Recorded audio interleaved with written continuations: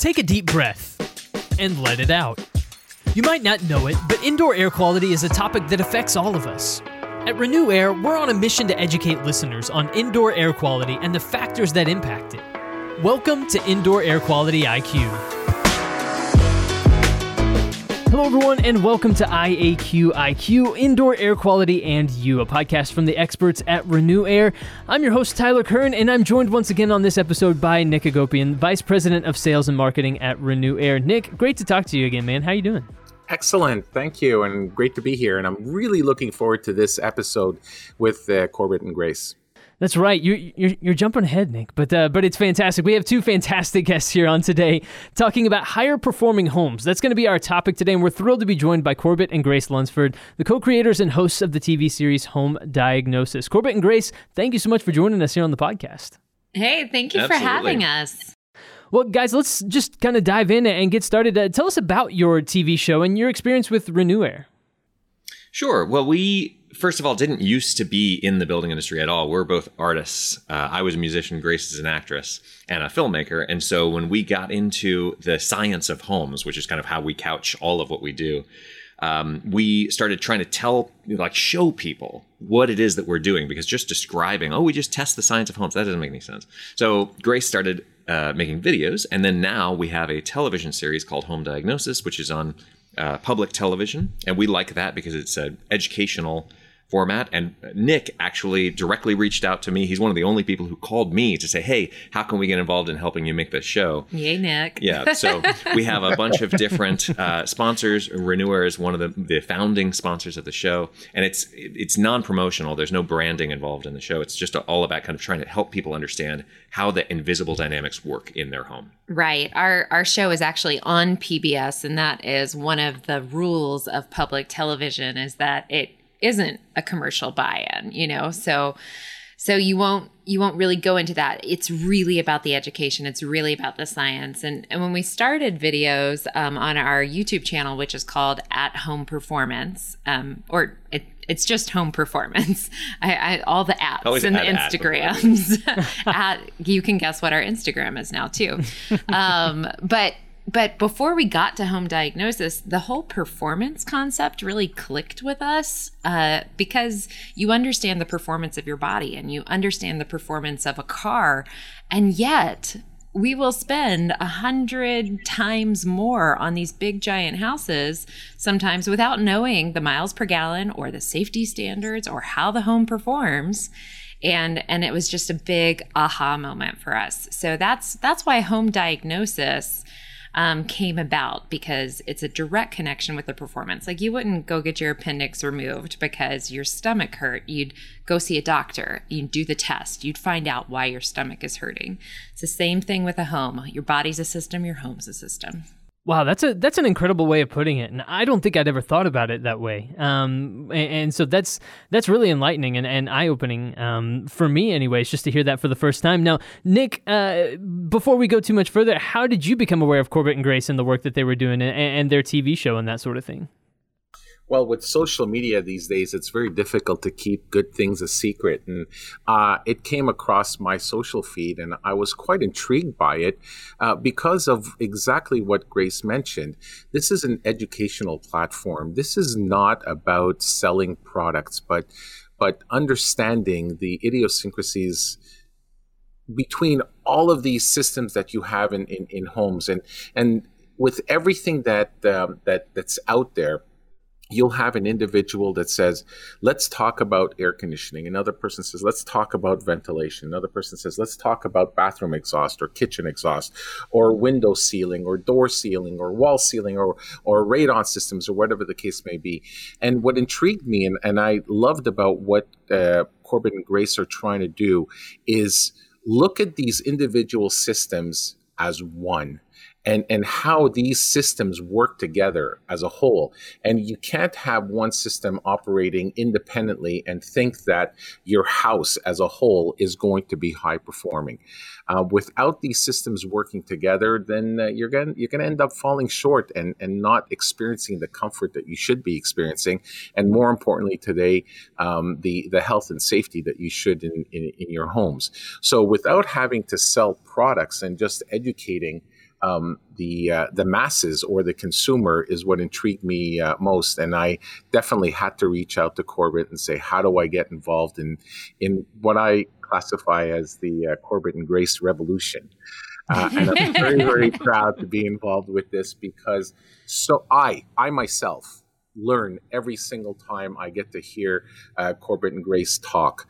And in fact, some of the information that they offer is not static, and it's very dynamic, and it's learning. They themselves are learning, which in turn teaches everybody. And like I say, even myself as a pioneer in this industry and been involved in many technical committees, I always get to learn something about what comes out of Corbett and Grace's mouths. In addition, I'd just like to mention that besides the show, and they do have a YouTube channel, and Corbett and Grace, I hope you don't mind, but I get to listen to some of the content in their YouTube channels, and once again, I get to learn and even operationalize in my own house in something that may not be ERV oriented or ventilation oriented, which is what my inclination is. Thanks for mentioning that. Yeah. We're all, when you're a small business owner, you have to do everything. So yes, we have a YouTube channel. It's got over 500 videos. It's free. All of the episodes of the television show actually end up on our YouTube channel, which is a nice thing about not being on one of the cable networks. You own the copyright. You can do whatever you want. Well, that's incredible. So keeping in that vein of education and informing people, Nick, we started to dive into this a tiny bit, but let's talk about it specifically. We're talking about higher performing homes today. So what is a higher performing home, and how does it compare to a standard home if you had to compare and contrast? That's an amazing foundational question. When we look at the industry itself, we have standards that are written by groups such as ASHRAE, for example, which is the American Society of Heating, Refrigeration, and Air Conditioning Engineers. And specifically, there's a committee titled 62.2, which focuses on home ventilation technologies and standards and practices. And that's adopted by code. But like everything else under code, these are minimum standards. These are standards that are set such that the designer, the architect, the contractor, the suppliers and manufacturers and inspectors, none of us end up going to jail because we did something that we shouldn't have done. Now, when we look at these standards, as I mentioned, they are minimum, but nothing says that you can't go above minimum. And it's critical because when you do go above minimum, you end up in a situation where you are able to achieve, if we're focusing on just ventilation, a faster pull down rate of internally generated contaminants that could be caused by an external factor that may end up within your home or an internal factor based on activities within the home. So when that occurs, a standard minimum code type structure will perform at a certain level and will be able to maybe possibly catch up based on an incident over time. In a higher performing home that may have higher airflows, will be able to offer an occupant within that space faster pull down because of an incident. But it doesn't just stop there if it's just ventilation. This can percolate up to the type of windows that you're using, the ceiling integrity of these windows, the type of roofing insulation that you may be using, and then more importantly, just in general, the ceiling integrity of the structure, which can improve the potential of lowering the amount of exchange between conditioned air and unconditioned air. And I'm sure Corbett and Grace are going to touch on that as we move forward with regards to all of these types of systems that contribute to ticking off these check marks that are needed in order to achieve what we classify as a higher performing home, whether it's on source exhaust, dehumidification, humidification, ceiling integrity, and so on and so forth. But as a system, a higher performing home means that we are going above the minimum standards that are set by code. And by the way, if I could just jump in, homes that are older are becoming higher performance, or you're tweaking the performance of them when you do things like replace windows or add insulation or upgrade your HVAC system. So anything that anybody's doing to improve homes, and that includes doing things like adding additions or turning your bonus room into a conditioned space or finishing your attic, that all messes with these invisible dynamics. So even if you don't have a higher performance home, you are incorporating a lot of things that we're going to talk about today because of the things that you're doing to tune or detune the home further. Completely. We like to say that old dogs can learn new tricks, even in the home arena. And then there's another little semantics thing that I feel like people get caught up in right now, because I've had friends say, "Oh, guess what, Grace? You'd be so proud. Our home is a smart home now." And I'm like, "Oh, cool. So you what was your blower door number?" And they're like, "No, what do you mean?" And so they miss the whole boat on high performance. So smart and high performance isn't the same thing, even though it's often being marketed that way. And Corbett will break that down a bit more too. Well, that's really, really interesting, and it's nice to know the old dogs can learn new tricks in this particular case, because I have an older home, and so I'd like to know how this works in that case. And so, Corbett, I know that you have something that you refer to as the 4-3-2-1 of home performance. Can you break that down for us? Maybe give us those 4 points that you point out as the guides and the keys to home performance. Sure. So this is the way that I think about home performance. Grace and I, come, like I mentioned, not from the building industry. So I had to figure out a way to transition from being a musician into thinking about a house or an apartment building when I'm inside of it. And so we're storytellers. Right. So to tell yourself the story so that you can kind of get it. And literally, this is how I think when I'm inside of, your mom's house, and I'm there right now, is there's 4 elements to home performance. There are 3 recommendations, 2 systems, and 1 goal. So to start with the 4, there are 4 elements to home performance. The one that everybody is going to think of automatically. If you think about something that's impacting the way that your home feels or smells or sounds, you would come up with heat flow. Like, for example, if you ask a normal person on the street right now what they think would improve their home's energy efficiency or comfort level or sustainability or performance, they might say all new windows, more insulation, or a new HVAC system. Those answers are probably wrong, and we know that because we've tested hundreds of homes. But they all have to do with controlling the heat bleed in and out of the house. So that's good. That's on their list.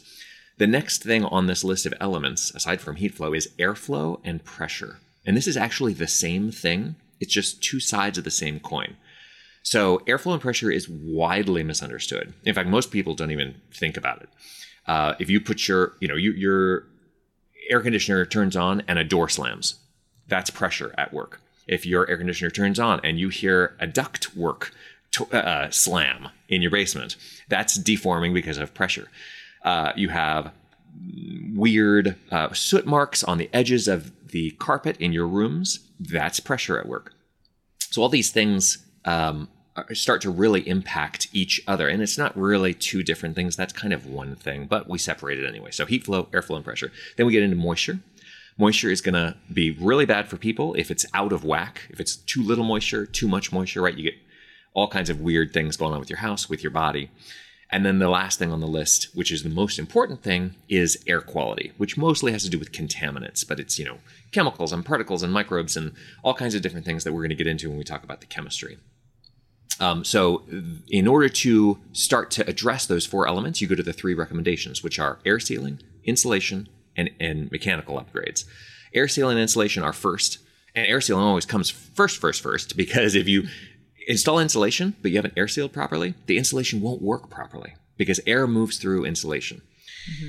So those 2 things are really cheap. You do them one time, they never have to be done again, and they draw no energy to do their job. When we talk about something like ventilation, which I know is a big topic on this podcast, and it's a big topic for us when we consult for our clients, ventilation is really important. But if you don't have the first 2 in tune, then there's no way that's going to work. And it has to do with the 2 systems that we're getting to, which are the skin and the circulatory system of the house. The skin is made up of the air sealing and insulation layer. And the circulation system is all the things that move heat or air around. And the one system that always wins when they have an argument is the skin, the enclosure, or what you might call the envelope. If the envelope is out of tune, you can do whatever you want with the machines in the house, the heating and cooling and the ventilation and all that stuff, and it will not work perfectly, which is why HVAC contractors are going to start really getting it hard from a bunch of homes in the country, because they could do a perfect job, but if it's not the home as a system that's being addressed, then it doesn't matter. And then the one goal of doing all this stuff where we address the 4 elements, make those 3 recommendations on those 2 systems, is not energy efficiency, it's not sustainability, it's not green, and it's not even comfort. Because if you sat down with me and Grace, and this goes for anybody who's married, and you say, hey, what's your favorite setting to see on the thermostat? 77. You would say, Grace is right. Okay, we're just going to leave that answer right there. She's correct, because the woman is more important in every relationship. Always. But you would get 2 different answers, right? I mean, I have my own secret answer that I'm not going to say out loud because I don't want her to get mad at me. But you're not going to make both of us more comfortable. We're going to make her more comfortable, which is more important, especially because she's pregnant. But what we can do is give control. So control is the goal of going through all of this stuff. And that's if you can just make your house predictable and also prevent any side effects that might come down the pike that you don't like, that's the goal of home performance. Well, I really like the way that you laid that out, Corbett, there with the 4, 3, 2, and 1. That makes a lot of sense. And so I guess my follow-up question then, Grace, is how do you know if you've achieved a high-performing home? Like, maybe I think I have, but how do I know for sure? Right. Well, it's the same thing, like just with your body. You've been eating well, you're exercising, and you think you've lowered your cholesterol, but you need to go to a doctor and have it tested. And that's really what we specialize in, is the testing. So you want to test those 4 elements. You want to test those 2 systems.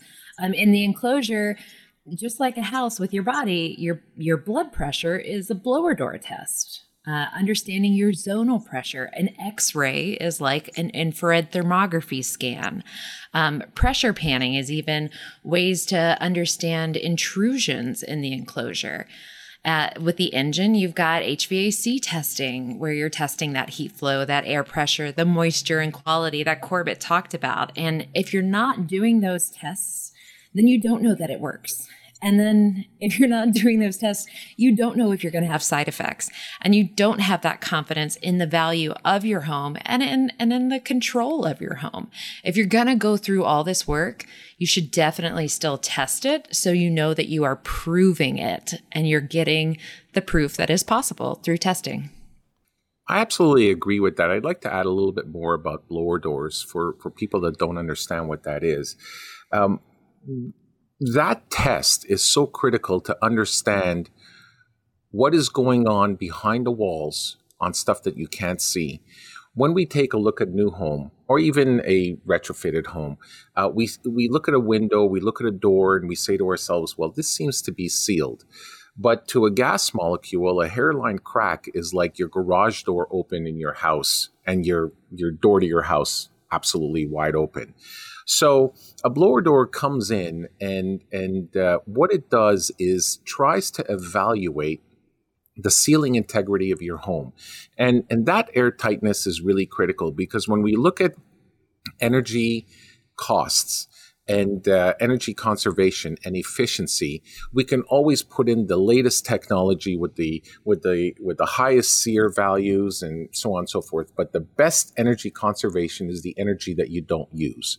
What that means is that if your home is sealed tight enough and you're not getting those gusts of wind that are coming in through your wall plugs or underneath your door or your windows that aren't sealed, and disturbing the internal environment you're trying to maintain, then you don't have to operate your air conditioning or your heating system, because you've created a line between what is outside and what is inside. And a blower door will identify that. It'll identify the types of penetrations in that structure. And using Bernoulli's equation, it can determine whether the infiltration into that house is laminar or if it's turbulent. If it's laminar, then it's probably just like a little hairline crack, which you can just ignore.